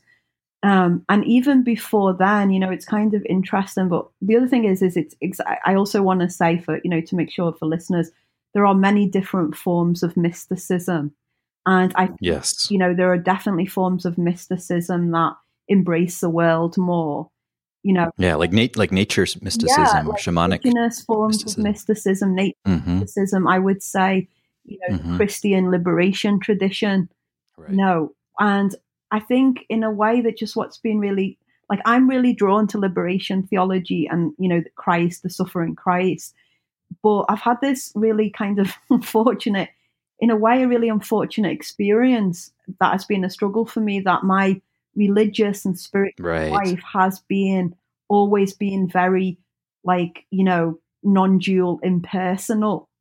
So if I was just approaching mysticism as a regular, in my regular human personality, like, there's plenty of forms of mysticism for me to be drawn to that I think, do reconcile the concerns of the world and the concerns of the mystic more. But my experience was such that the earliest, even though I grew up Catholic, my earliest experiences of, what I, would call mystical experiences, again in quotations, were very, like, non-dual and, basically more like what you'd find in a kind of Advaita Vedanta or Neo-Advaita kind of world. So that was, that's kind of where I came from. And then I found the dismissal of human suffering so unbearable in those kind of circles. Sure. I really found a home in Buddhism because, essentially because Buddhism starts with suffering, right? There's acknowledgement of, all life is dukkha. And I found that really, helpful to have, that centrality of keeping focus on suffering in the larger metaphysics of non-duality. So, I think, like, I think it's, it's just been this, like, ongoing journey where I've just, like, if it was just in terms of what mysticism, suits me best, I'd definitely find myself more drawn to, like, forms that you've mentioned and kind of, I think, Christian mysticism. But unfortunately, those mystical worlds haven't aligned with my own experience, So it's always, that's interesting. Yeah, so it's always been like, wow, these experiences that I've had, that I feel have value in, like, how do I mean, the other option is just to drop them, just forget about them, just say, they were just whatever brain, frizzles in my brain, and why I've really thought about that. I've really thought, like, wow, if I didn't have had all those experiences when I was a teenager, I probably just would have been a full-on, social justice person. Well, yeah, But totally. because they've had meaning to me, and because they seem to have value, it's like I've always been, as a scholar and as a human, trying to relate those experiences to my concerns of what it means to be a good human amongst other humans. Yeah, You know what I makes mean? a lot of sense. So I do. yeah. I do. I would probably be a Silicon Valley computer engineer right now had I not. We both, Sure. well, you definitely. We'd be on other sides. We'd be on the opposite sides of the picket fence. Yeah, I'll probably be outside your office. No, but I mean that's interesting. Well, two things came to mind. One is, using the term non-duality, which is a really, that's a hard term. Part of what came to mind is a conversation that I had with David Loy, who wrote his PhD thesis was called Non-Duality. Yeah, Ended up I turning read into a book it. called Non-Duality. Yeah, it's a great book. I was sitting with him one day, and I thought I'm like, I'm with the expert on non-duality, or one of them, And I said, David, I've been starting to feel like intuit that there are different types of non-duality. Like, what do you think? I posed that question to him, and he said, there are as many types of non-dualities as there are dualities. Yeah, because he articulates some in that book really well, right? Yeah. Yeah. And, there's like in Buddhism, we say non-duality, but like non-duality of what and what. There's like the non-duality of like subject object. There's the non-duality of like self and other. And those are not the same. Yeah, no, they're not. There's a non-duality of self and world, non-dualityness of emptiness and form, non-duality of absolute and relative. Like, yeah, to me, those are like different. They point at different realities and different ontologies, or Yeah, different yeah, ontological realities that people actually have experienced and actually report. yeah. And I think like David is someone who has, it's kind of interesting that you return to him a couple of times because I think he is someone who is really, he has really successfully integrated, for him, well, his earlier work, I don't know how he articulates it now, but he talks about, he talked before about, Asian traditions having these contemplative insights and the Abrahamic traditions, having the prophetic insights and bringing the kind of prophetic, the social justice, together with the contemplative, as part of his engaged Buddhism. And you quoted his his use of the Heart Sutra of form of emptiness and emptiness as form. Like I think he's someone who is in his personal and professional life has really integrated those two different strands. I guess I'm just not I guess I'm just not there. I think I'm still in the struggle, Yeah, which makes it's sense. Yeah, fine. Although you sound more kind of chill than me, well, I mean, I don't know if I'm more chill, but I guess I've just had so many different kinds of mystical experiences that I'm like, I don't know, because um you know for me, I'll be the pluralist here. I've had such a plurality of mystical experiences. Like, I'll give an example. This one really took me for a loop. I was out doing a sort of self retreat with a couple friends, and I had a full blown mystical experience of Allah, oh, of the form of God in the Sufi, in the Muslim tradition, and it was so clear and so obvious and so unexpected. And it came after talking to my Palestinian grandfather about some of his traumas and pains, and some of our family kind of traumas and pains around essentially experiencing ethnic cleansing in the late 40s, and being pushed from his home along with his whole family. And he was sharing some really gruesome details that included genocide. yeah. There was some genocide apparently that occurred in his village, at least. And he shared that with me. And then I go off to this practice period, which I will also mention may have included a psychedelic substance and meditation. And suddenly my body was on the floor, my forehead was on the ground in a prayer position, which I'd never been in before. And I was having these very deep experience of being in the presence of God, but this very particular God that I felt like I could surrender everything to, all of this pain and all of this trauma and all of this heartbreak, that somehow I could give it all over to this. And it was like really powerful, and just came out of nowhere, because I'd never had, that I could remember, a kind of mystical experience that included God. And so that just was like, okay, well, I don't know. Yeah, I want to. thank you for sharing that with me. And as soon as you mentioned, you'd had a vision of Allah, my mind went to your grandfather, because Yeah. I know that you told me a little about him and that lineage, before, and kind of working. I know you've been working a lot on that lineage, kind of. Yes. And yeah, so I want to just kind of thank you for sharing that. I also wanted to tell you that I have a colleague at UCF, and his name is Michael Muhammad Knight, and he's a convert to Islam, but he's written his scholarship's really interesting and provocative. But he wrote a book called Tripping with Allah. Oh wow, I got to check that out. Thank you. I think his work would be of great interest to you. When you share, yes, it does. Yeah, and I'll send you the link to his faculty page. He's a really kind of rock star. He's amazing and a personal friend. But I also, when you were talking about, the different forms of non-duality and sharing this particular experience of, a personal God as a first experience, I was thinking about, made me think of, I don't know if you're familiar with Jorge Ferrar's work. Jorge, a little bit. Him and Jacob Sherman edited a collection called The Participatory Turn. And they look at, I think, because in some ways, I think it's hard to talk about modern mysticism without falling into perennialism.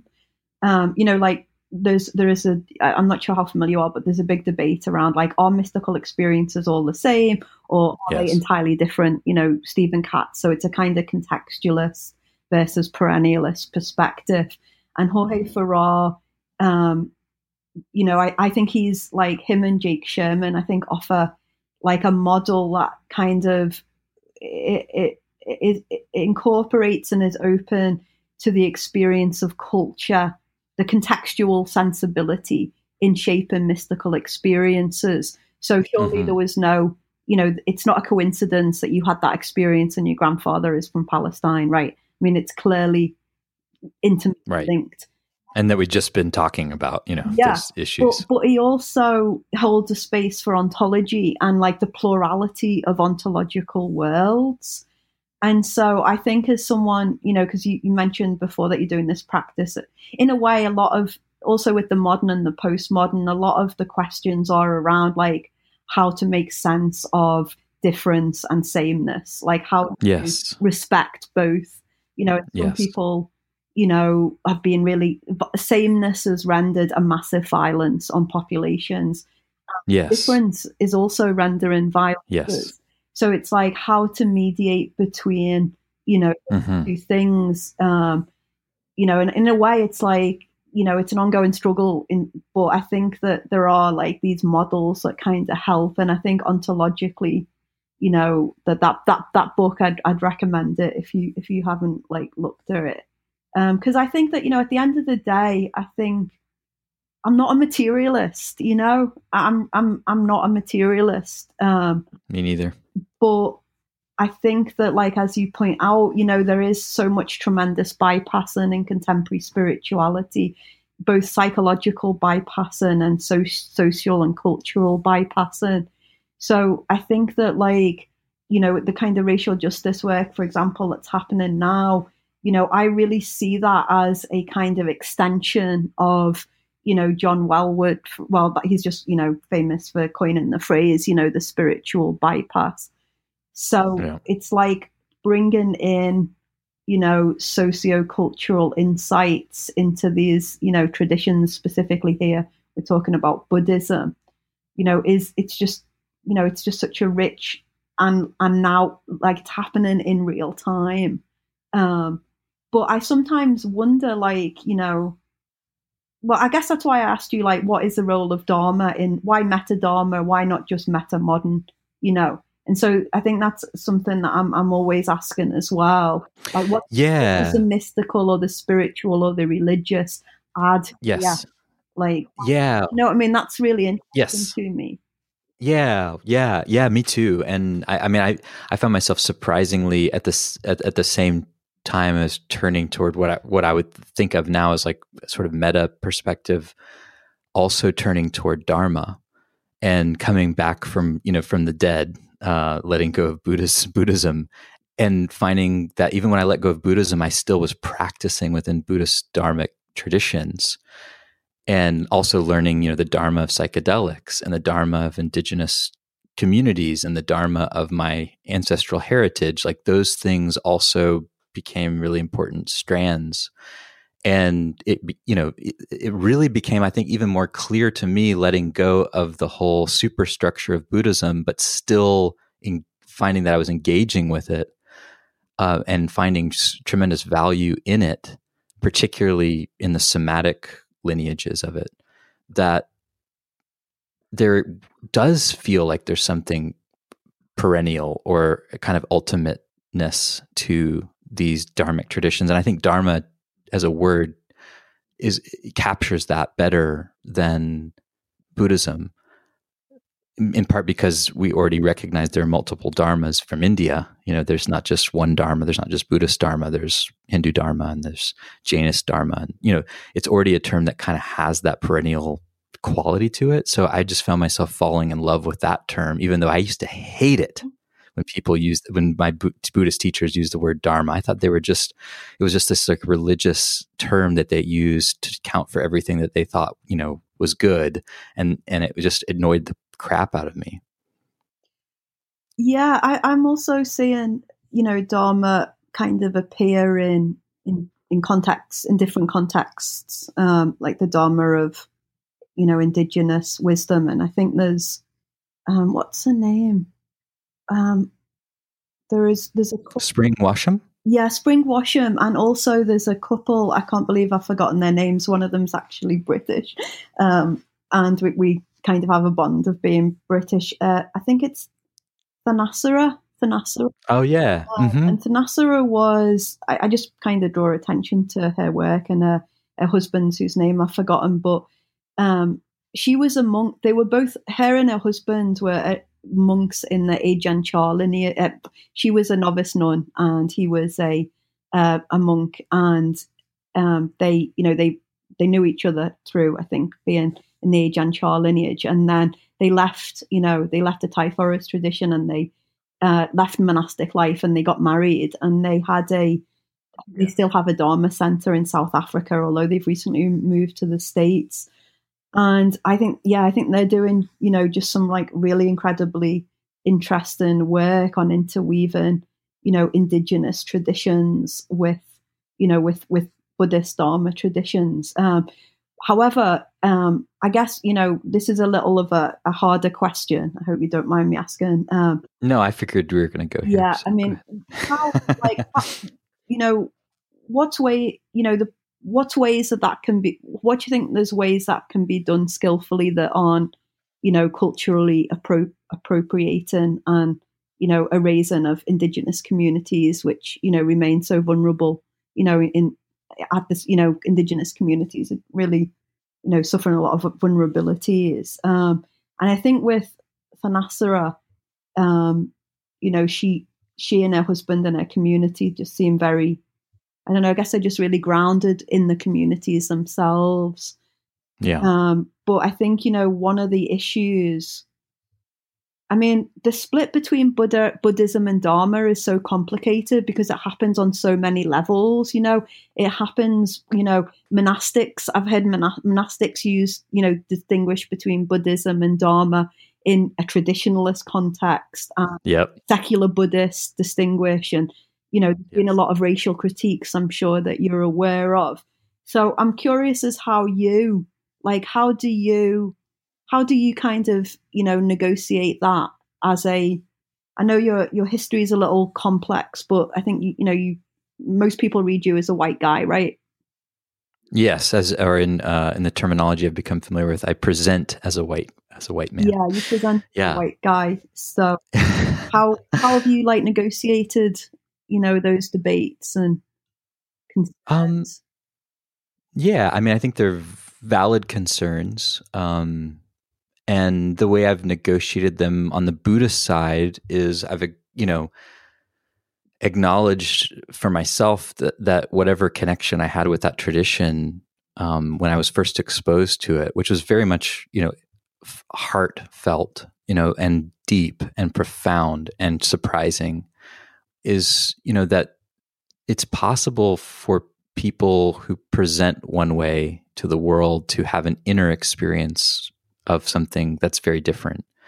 And that's a challenge. That's a challenge I've lived in for a long time, being a mixed race, Palestinian, growing up in the Southern Baptist South.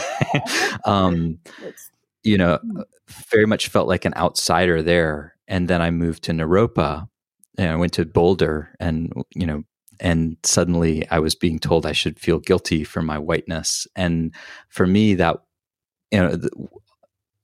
I didn't completely understand why.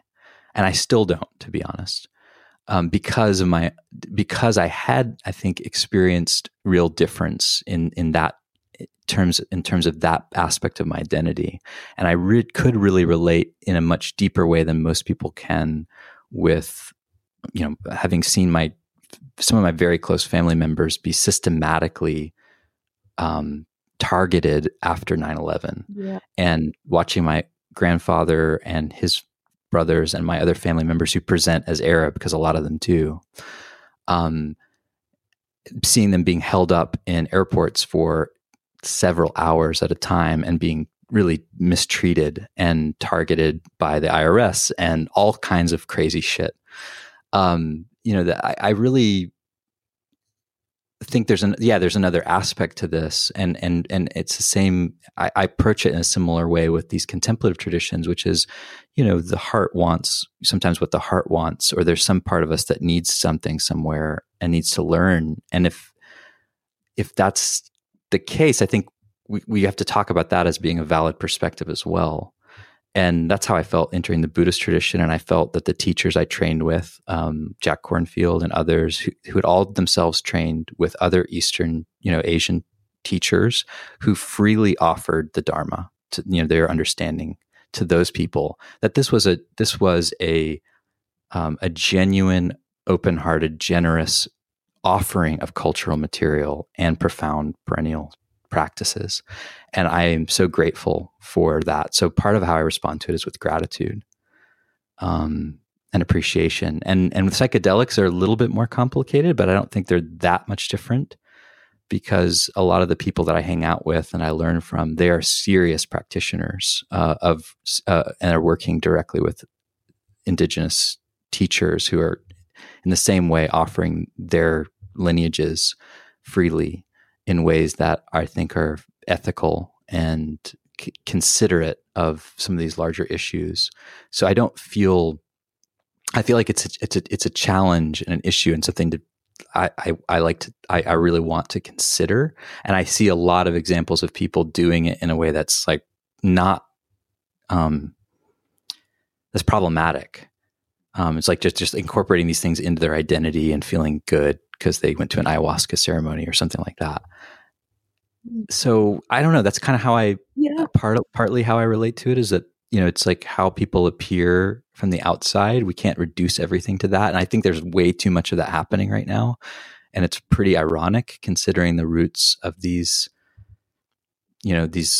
social justice movements, and how, like, at least when I remember growing up, learning about understanding that not everyone is like you, and you can't just look at them and know their lived experience. You can't just see, a color and be like, oh, that person is like this. That was actually the root of learning about tolerance and appreciating difference, was that we can't take someone's external appearance or preconceptions about them based on that and immediately assume that those line up with their experience. That to me is like that. It's this weird turn where suddenly the social justice left is often, many people are using that same logic to hammer home, I think, important points about whiteness and privilege and gender. And so sometimes I feel defensive about that because I just don't feel like it lines up with my experience. And that there's more nuance and complexity. Yeah, it sounds like you're interested in the work, but the expressions of the work have been how you've encountered expressions of that work, the need for that work, have been painful and kind of off-putting. Is that kind of right? Yeah. When you say that work, meaning Like, like cultural yeah, appropriation? or culture, like thinking about, gratitude and obligations to indigenous cultures or to Asian Buddhists, as given the gift of Dharma, and what the right, what the response should be towards a gift of Dharma, not taking it for granted, acknowledging the teaching. Acknowledging its source, Yeah, the sources. well, and acknowledging it as a gift, as a gift from Yeah. the host kind of culture. Yeah. And I think But also, yes. it also sounds that, I just, because I'm, working on racial justice in Buddhism, and I have a lot of conversations with, white Buddhists, and I find that it's nearly always, we never really get to talking about white privilege, because, or the complexities of white privilege in relationship to Buddhism, and how Buddhist teachings can be used both to reify racism, and to kind of challenge racism, because often it's just I can't from a lot of white Buddhists, it's like, I can't handle social justice warriors. It's more like there's no real movement. It's just really like very like two bricks hitting each other. Yeah. And that really is a huge shame, because I found, as you kind of pointed to, that racial justice work in Buddhism is offering a gift of unpacking our identity and seeing our own, seeing like white identity is reified in a way that perpetuates a system of racism. But when you unpack, white identity, you see it as it has actually been constructed. There are certain groups that weren't considered white, and then they become allowed into whiteness. Like the Jewish people. Yeah, and also, like class, there's like the ways in which, lower classes were kind of, were manipulated against people of color, rather than, feel resentful at the elite classes. So you can unpack whiteness in a way that's, I think, extremely powerful, and can be really liberatory for white people to be freed from whiteness as well. I mean, whiteness isn't. I think of whiteness as, I feel like we're all imprisoned by it. You're imprisoned by the assumption that because you present as a white, as a white person. But it's kind of, it seems that, many Buddhists, can't get, it just seems somehow that the way that there's just a kind of, there's a defensiveness, and maybe, Sure. appropriate in times that there is an attack, that just people don't ever get beyond that. They just kind of shut down to that word. I know. And I think that you're someone who can really offer a lot, because you kind of straddle two worlds in a way. You have this like intimate experience of marginalization through your grandfather, and your childhood growing up in a Christian centric kind of world. But you also, I think, present in a very kind of safe in a way for white Buddhists. And I don't know, I guess I just hope that your sharing of your unpacking of your racial identity and cultural identity, and how it seems it's been really impactful for you in your own practice. It has been. Yeah. And so I think that's a gift for everyone. I think that's a gift for white practitioners as well, as part of their practice. But yeah, you're right. The kind of the expression of the debate can be so, kind of polemic and painful that a lot of people can't get beyond. Yeah. And it's sad when that happens, because it seems like people double down on their identities instead of open up, and start to get curious. And I've definitely felt that tendency, to like want to double down and be like, to dig in. Yeah. But I haven't, and I have done that at times, but I also feel like I keep having to, keep needing to return back to the questions, because it's like I can't get rid of my Arabic ancestors and family members. Like, it's like but a lot of people don't have that, and so it's true. Like they don't have that tether to the other perspective, and I've seen this with a lot of my white male friends in particular over the last few years that are very typical, like have spiritual practices, deep sensitivity, openness, psychological maturity, progressive attitudes. I've seen so many of them dig in. And I'm like, if they're digging in, I can't even imagine the guys that I grew up with, in the South. Well, I'm glad that you said that, because I often think the same. If it's like, if they're doing it, what about, the kind of, and some of the kind of working class people I grew up with who, But I think that some of it is, a lot of the debate seems to be happening like on an abstract level. A lot of it seems to be happening online. Yes, that's right. The relational component is missing, on Facebook. Yep. Yeah. And it's also, I just feel like, have you got any Black friends? Have you got any Muslim friends? Like just, can you open up to, these stories of, suffering, and for me, that's just had like such a profoundly transformational impact. Yes. But it's, but I guess, I don't know. I think there is such a defense against it. And I've also found it also interesting that a lot of people who are like, seem to be enthusiastic, for example, about incorporating psychology into Buddhism, but they don't like incorporating social, cultural theory. So that's why I'm always, kind of pushing it's actually an extension of, the spiritual bypass. It's another component of itself to unpack. Yes.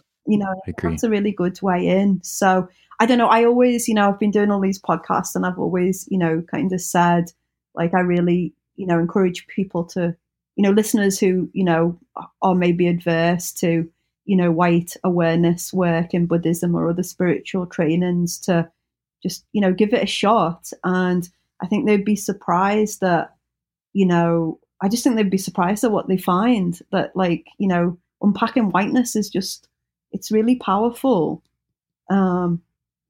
It's not, do you know what I mean? I think it's going to open the practice up in really, important ways that they might not, otherwise get the opportunity to do. Yeah. Yeah. No, it makes sense. And I maybe I just add that, and this comes from the part of me that recognizes that the invitation to do that is not always an invitation. Sometimes it is a thinly veiled attack, and that isn't actually, I think, what this is a complex topic, but I think for people that are interested in exploring that but feel defensive, it is important to find the right environment and the right community in which to explore that, so that there is a sense of permission and relative safety to explore these topics, since they are so highly charged with difference. Yeah. And since there is so much pain and right underneath the surface, especially for those people who have been actively oppressed or who've experienced things that are very, like unfathomable to most people that haven't experienced. Well, I think that's why, like, maybe like, people like, me and you, Vince, like we have more like I hate to use the word because I know people have so many reactions, but I'll just talk for myself, like I feel like I have, more privilege, more patience, more like bandwidth to talk to white people about doing white awareness work, such as the White Awake. That's just one, particular formation. What is it called? It's called White Awake. It's Eleanor Hancock. She's a driving force behind it. But there's different forms of white awareness work. But White Awake is an organization that's worked a lot with the Insight community. But there's different. I guess just using like white awareness work. Like it's easy. Like it's I just feel like that it's my, one of my like responsibilities, and also actually I'll say honors now where I'm at with it, to share it, to kind of Nice. deal with the other white people's defense, which I can empathize with more because I'm not dealing directly with the violence of that. Do you know what I mean? So like when you say, veiled attacks, sometimes that, often that comes from exhaustion of, I can't deal with another clueless white person. Yes. So I've been on the receiving end of that. And I think in some ways I can understand. Yeah. And so it's like, I think, and it's also related to my work in the classroom of like when, as teaching undergraduates, like I have to think, like sometimes I really want to like scream at, kids, but obviously that wouldn't, I don't think that, that probably wouldn't be pedagogically effective. So it's like, well, there you go. Yeah. So it's like, what, how can I have this conversation in a way, that, might move this person along, and I've found, with, white men and white women, and, that, there's better ways of doing that. But I wouldn't expect a person of color to take that on. That would be way too much labor on their behalf, So I think that's why I'm like, I guess in a way, kind of pushing you to like, as someone who is a bridge figure, I think you could have a lot of impact. Yeah. To be honest, it's something that I feel like I'm still so actively working in that it's hard for me to imagine supporting others through. But at the same time, I feel like it is really important. I'd also mention, again, Diane Hamilton, she has a really interesting program called Inclusion 2.0. And that's where she's applying some of her kind of integral facilitation stuff to these topics. And when I was at her training, I have to say, it was one of the most charged and difficult and brilliant places we explored issues around trans issues with trans and lesbian people in the room, and we explored the Me Too movement, and we explored all kinds of racial issues, and like it was real. There were real conversations going down, and not everyone was in agreement about these things. And it ended. It felt like it ended on a note where it was like there was movement. There was actually movement and opening. Even though there was also a lot of pain. It's really profound, and it's a really profound and beautiful teaching. I'm also in a group in the Diamond Approach called Soul and Society, and it's a mixed group. There's 4 people of color in the group, and we do something separate, for protection and safety. Yeah, but it's an incredible experience, but so really challenging, sometimes just to stay in the room. I'm doing it actually by Zoom, but just sometimes to even stay near the computer, it's really tough, but just, incredible rewards, Yeah. And I would put, issues around gender, being for me, like up there with race in terms of like importance, in looking at those questions and issues too. And they seem so interrelated, those different facets of identity. I was at the Soto Zen Buddhist Association conference in November. It's a conference for the Soto Zen priests. I think they have it biannually. And the theme of the conference was diversity, inclusion, and equity, and it was on racial justice and also the Me Too movement.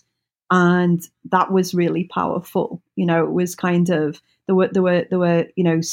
there was 2 separate groups for people who identified as female and male, and so they did like there was their own kind of work that was happening, but there was also some mixed groups, and it's really phenomenal, like what can happen when there's some break in the defense, or like it's both like a break in the. It's kind of dialogical, right? It's like both sides, like loosen up a little bit, let go a little bit, like let go of, their defenses or their, accusations. I don't want to equalize them because I'm still like, I'm not there to say I would fully equalize it as the same, but but a different type of movement can happen that is very rare, that you never see online, in discussions online, or you rarely see in the classroom either. It is really powerful. But yeah, no, I think you're right. Just having those spaces that are facilitated well and have that strong relational commitment it's just a very powerful it's a Dharma, to use that. Yeah, absolutely. I mean, it feels like a Dharma.